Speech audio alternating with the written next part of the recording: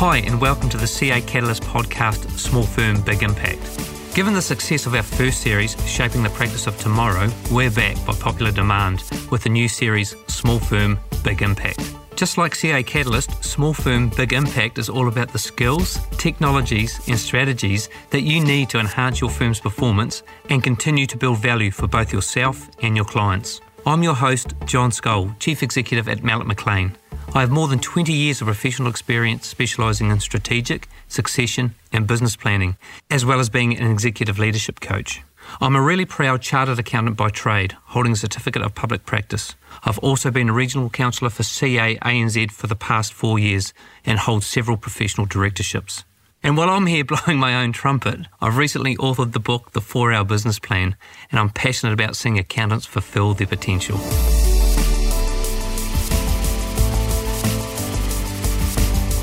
What a year 2020 has been. It's certainly not one we're going to forget quickly. There's no doubt that coronavirus has changed the world forever, and as accountants, we've been presented with the opportunity to interact with our clients and their stakeholders like never before. The COVID disruption has allowed us to add more value by experimenting with new technologies, positioning new services that allow us to shift towards that true, trusted advisor status as we work alongside our clients for a more positive future.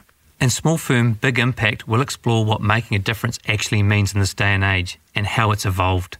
We'll focus on the practical tips, the how-tos and the next steps you can take to help your clients now and beyond. And we'll do this by picking the brains of experts in their field.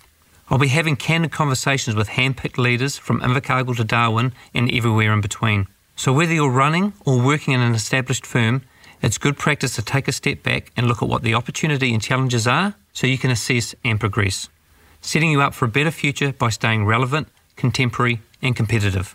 In this first episode, I'm excited to have two guests that are in a great position to shed light on the evolution of the public practice landscape. Sharing the conversation today is Chaz, Prezident, Director of White House Private Wealth, who was acknowledged as Accounting Thought Leader of the Year last year, and Amanda Gascoigne, a fellow Chartered Accountant, Principal and founder of Amanda Gascoigne Consulting and the Balanced Firm, who works with accounting firms like ours.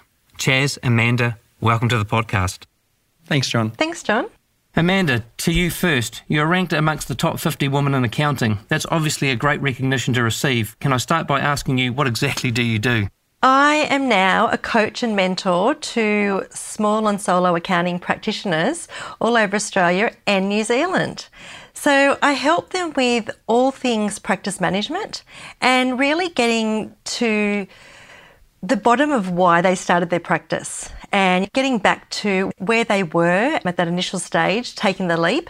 And because I find quite often many practitioners they've gone off path a little bit and that's why they're a little bit despondent. So it's really about helping them really get back to having that practice that they really wanted at the beginning and a life and a practice that they deserve and that they love.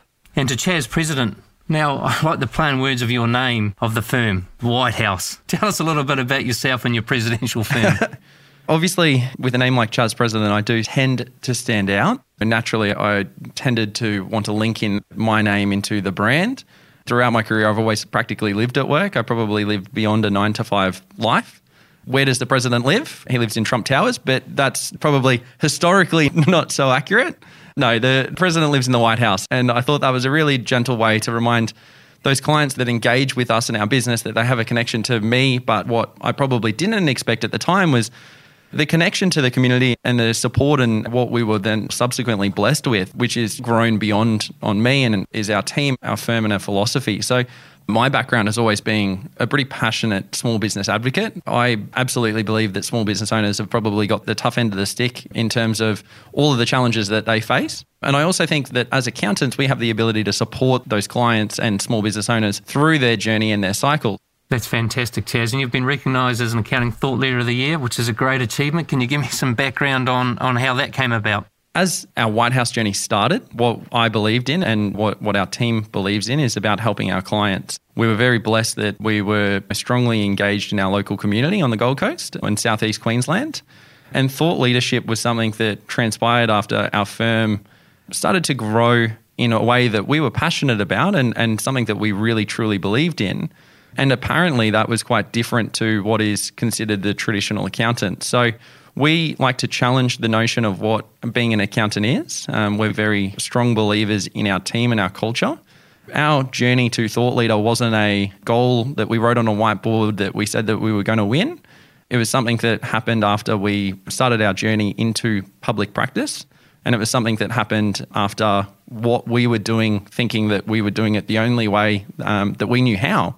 It turns out that it was slightly different to what is the stereotype. Look, I think it's one of those things that you look back on and you wonder actually how you got to where you are. But also in that, the perceived ease, it looks from the outside, is not quite the case on the inside. And I just want to pick up on one point that you made, that your team believes in the same things that you believe in. And so how did you make that happen as a leader? What were the tools that you used, or can you give some tips and tricks to some people out there looking to align their team and get them on the same journey as them?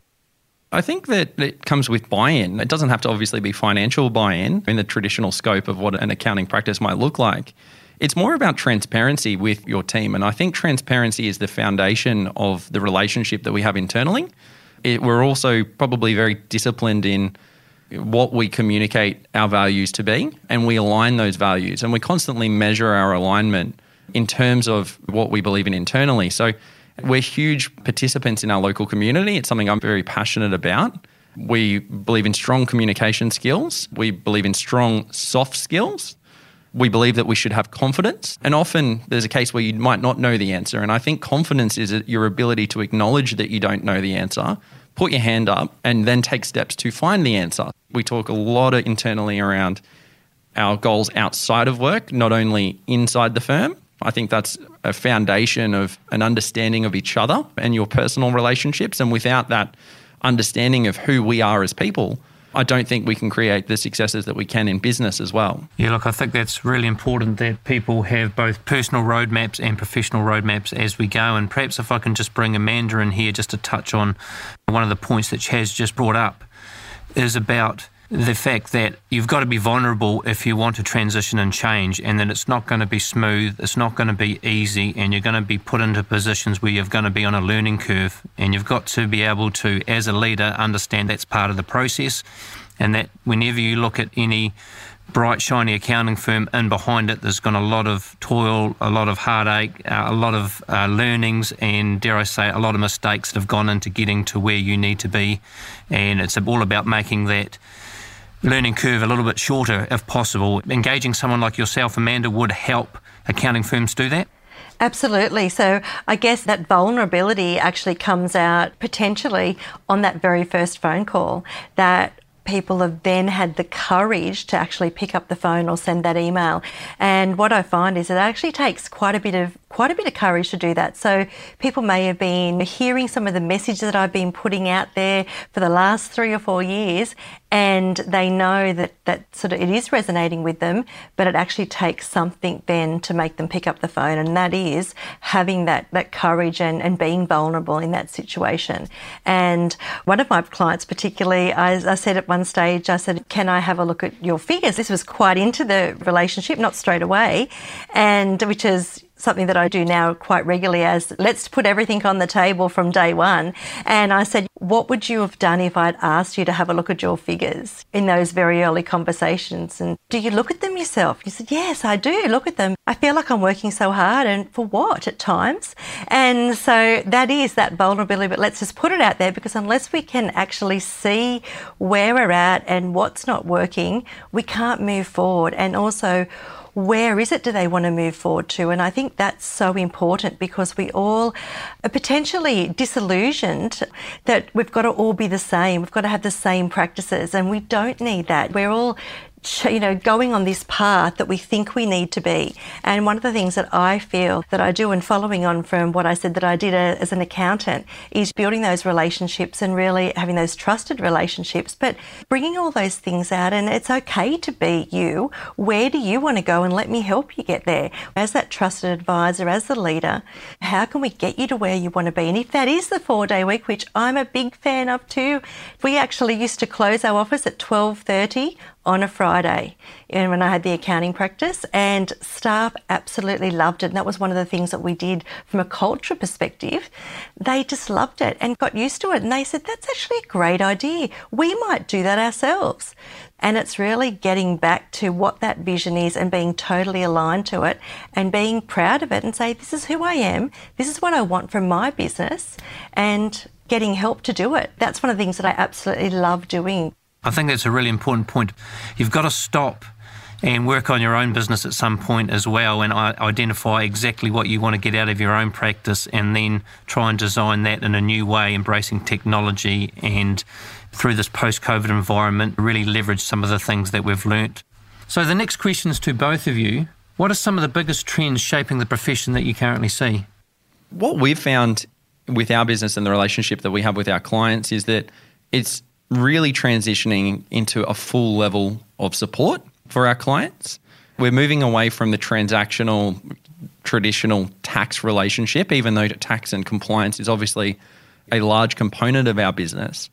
But we're transitioning into a team structure where working with our clients, we're creating a foundation of a team, and then we're bringing on specialists in different roles that add value to our team.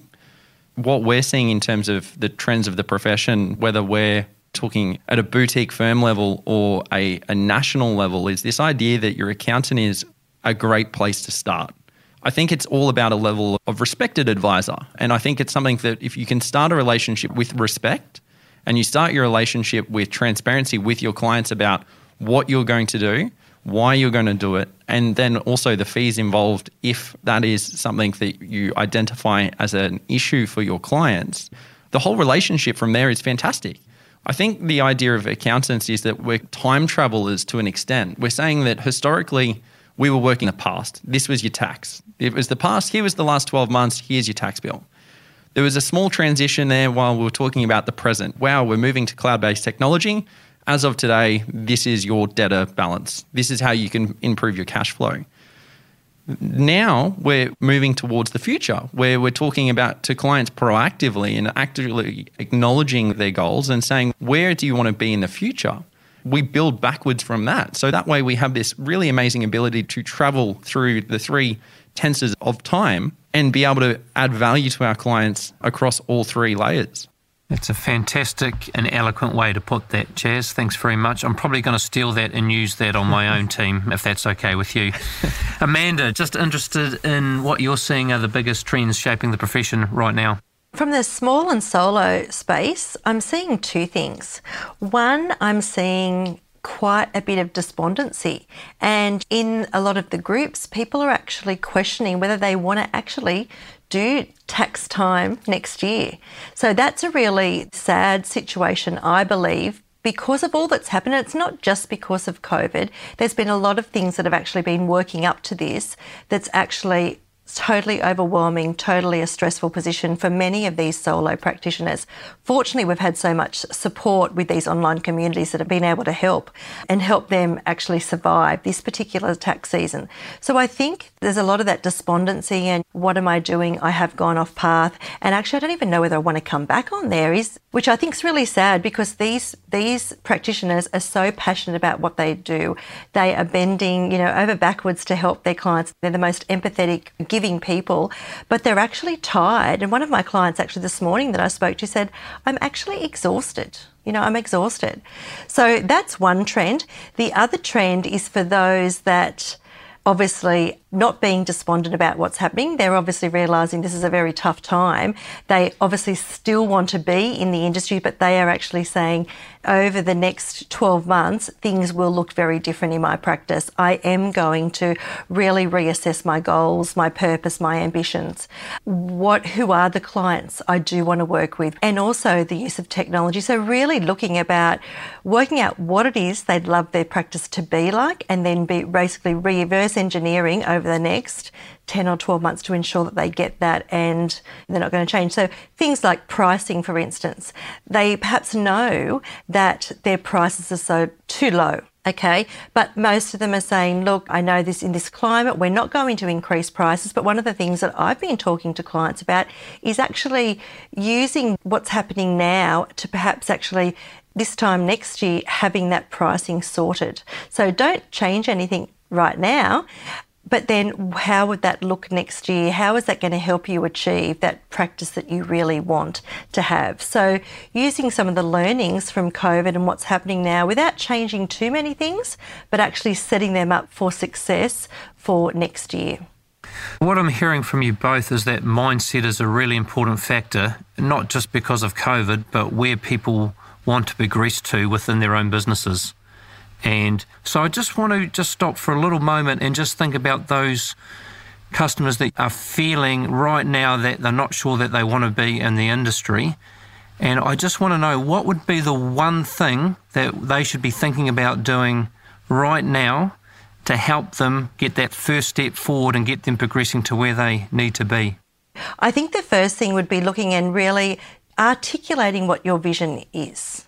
Okay, and then from there, that's going to help make sort of certain decisions. So when you are in a quandary, is it going to be aligned to that vision? And if it's not, it's a big no. I think one of the things with accountants is we are all very giving people. We want to help everyone. And what I say to my clients is that you've only got so many hours in the day. Who are you going to help? And I think so many are putting their clients, which is so honourable, before their own needs and their own family's needs. So I think it's about getting that balance between that. So definitely looking at your vision, getting back to what it is that you intrinsically want, what drives you. I think one of the important things that we've got to remember as chartered accountants is that we've often got the mechanic's car when it comes to our own business, and that the mechanic's car is always running a bit rough because we're too busy fixing everyone else's. And Yes. at CAANZ, we talk about chartered accountants being the difference makers. But how do we ensure that we do put that oxygen mask on ourselves first? And how do we make sure that we look after our business first and our people while securing our own futures? And Chaz, I just want to ask that question to you, because you sound like you've got a story and you sound like you're on the journey, but the journey's always tough. How do you go about telling your story to others around why you're a difference maker? And how did you come up with it? And how easy was it to take from a piece of paper and actually put it into action? Yeah, great question. It's a very long journey, believe it or not. At 33, I've been an accountant in public practice for 12 years. I actually started in the GFC, 2007. So what a place to start in terms of this is how an accounting practice looks and feels. Obviously, I didn't go through the challenges that a lot of my peers did with the introduction of things like GST and some of the evolution that we have in technology. Fortunately, I have seen firsthand how we used to do accounting. My first accounting role was a trainee undergraduate accountant. And I was lower than probably the stapler in terms of hierarchy internally at the firm, or probably helpfulness anyway.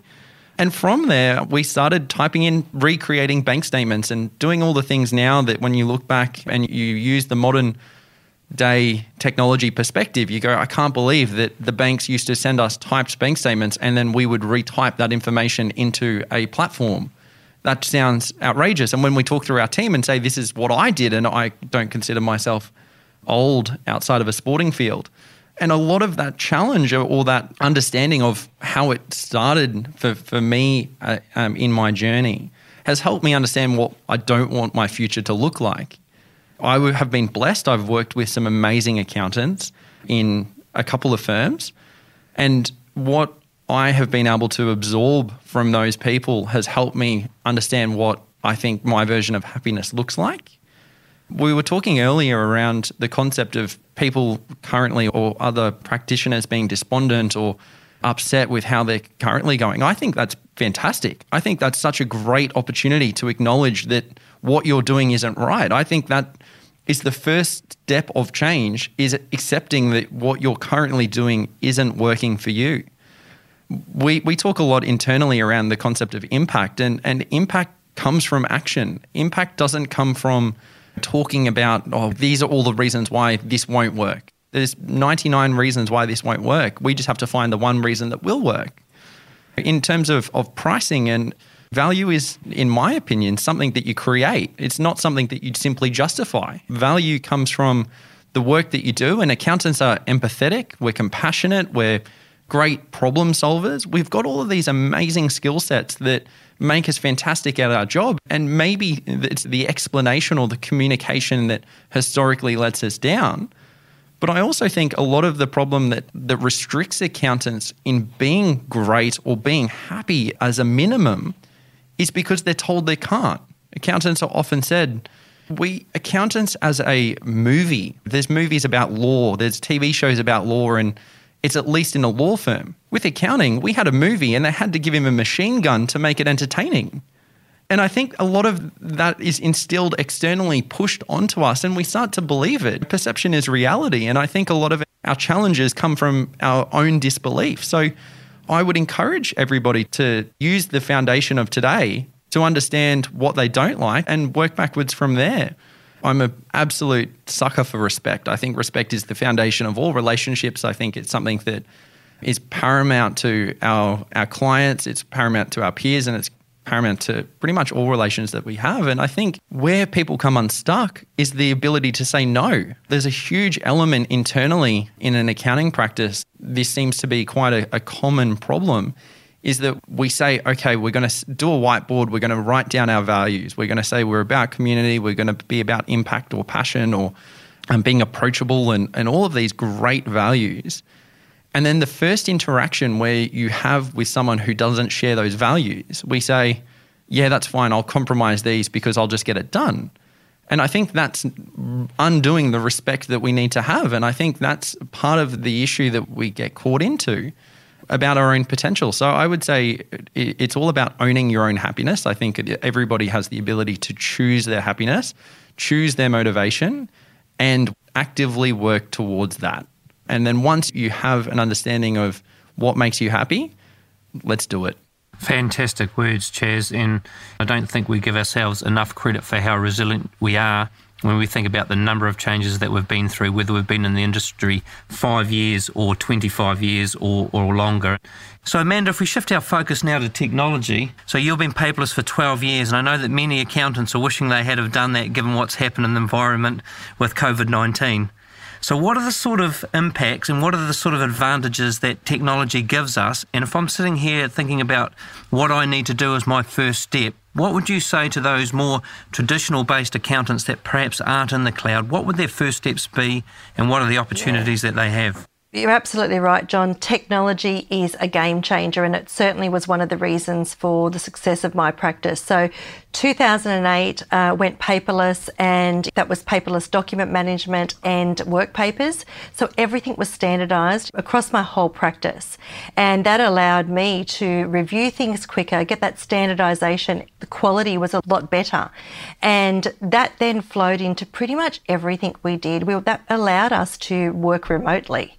Cloud accounting, again, we adopted cloud accounting very early in the piece, and my clients absolutely loved it. One of the non-negotiables that I had when I started my practice back in 99 was that everyone had to actually ditch their cash books, manual cash books and Excel spreadsheets, and embrace accounting software. So we did that, and I had boxes of software. I'd wait till I got 10, and I'd order 10 boxes of software, and they would come to my office. And some of those clients, they didn't even have a computer. But GST was about to come in, I was about to have a baby, and I wanted to ensure that I actually could give them the advice and I could advise them much easier with that technology. So for them, when the cloud versions of the software came out, it was just a natural progression. It took some a bit more time to embrace, but they trusted that they'd been on that journey with me for so long with the software that I wouldn't give them faulty advice. And not one of them came back and said, I wish I'd go back to my cash book. They all loved it. And that was an education piece and an empowerment piece that those clients of mine, I trusted that they could do that. And I think a lot of accountants worry that handing over, say, something like a cloud technology or even accounting technology to their clients is actually going to do them out of work. In fact, it actually created more work for me. So when they have an issue, they actually say, how do I do this? And any of the software that either your clients need to use or you and your firm need to use, it's actually an investment. and saves you so much time. They're the sort of things that you're doing in weekends, doing manual things that could be automated. Adding on to where Amanda was on that, the biggest foundation of this conversion into allowing technology to better serve your clients, but also create opportunities for yourself commercially as well in your practice, is the absolute acceptance that time isn't scalable. There's only so many hours in the day, and you might have ambitions to work more hours than others if that's what you drives your happiness, and fantastic, all the credit to you. But once you accept that time isn't scalable, the next part is, how do we use that time to create the most impact? It's actually written on one of our walls in our firm. There's a sentence and it's, we don't write off time, we invest it. And I think that's something that we talk a lot in relation to our clients, because we do look at a lot in the actual tech space, is this concept of investment. And if you're passionate that your time is valuable, there's a direct attachment to time and value, your time. If you get to the point where you're actually writing that time off, you're accepting that your time has no value. And if you've accepted that if time isn't scalable, and you've accepted that you could have left at 5, but you've stayed till 7, or you've gone in on your Saturday to complete a job, you're doing that for no value. And I think that's where the foundation has to start of, we're actually investing this in our clients. Accountants love comparing numbers and having quantifiable measurement sticks. And if you look at where your write-offs start, look at the impact that you have for the next year. And if the write-off is the same for the same reasons, did you actually invest that time, or did you say my time has no value? I often hear both accountants talking about their own practices, but also then their clients' businesses, that, we'll wait until we get a little bit bigger to invest in that technology. Like, I'm a big believer in investing at the beginning, because if you actually have factored into your budget that you want to get certain software, that just means that you have to potentially bill more, and actually bill more appropriately. I still am happy to pay a subscription for something like Calendly, that people can book time into my diary to stop that going to and fro with emails. I'm investing in things like PayPal to buy some resources, where a lot of accountants are saying we don't want to do credit card because it's a cost to it. No matter how small you are, I'd encourage everyone to think about where they want to be, and if this small investment now is going to help them and give them their time back, which is so precious. You cannot get that back. And I think a lot of it is based on this foundation of hope. And the thing that we talk a lot with our clients in their goal setting, and we try to treat our own practice as a client in times as well, is that hope isn't a business strategy. The idea of next year will be different, and I hope that next year is going to be different. It won't be different, because hope isn't a strategy. And when you prioritize that own, concept of happiness or purpose, you do create a different outcome. The part of technology that has helped our business incredibly well is accepting that we won't be a multi-tech firm.